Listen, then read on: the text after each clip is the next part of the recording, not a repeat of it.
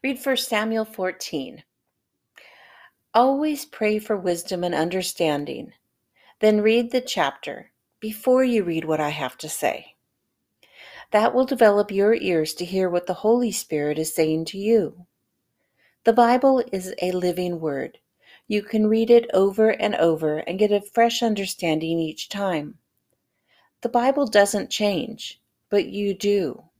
You grow and learn and face new decisions constantly, and God's Word will continually bless you with fresh wisdom and insights. In our reading today, we get to know Jonathan, Saul's son, just a little bit more. We also see Saul make a foolish oath that only leads his men into sin. In fact, we see Saul's ego still making decisions without asking the Lord. Fortunately, he has wise counsel from his priest. Let's ask God first. 1436. Beloved, may those words echo in your heart as you make your decisions, big and small, today.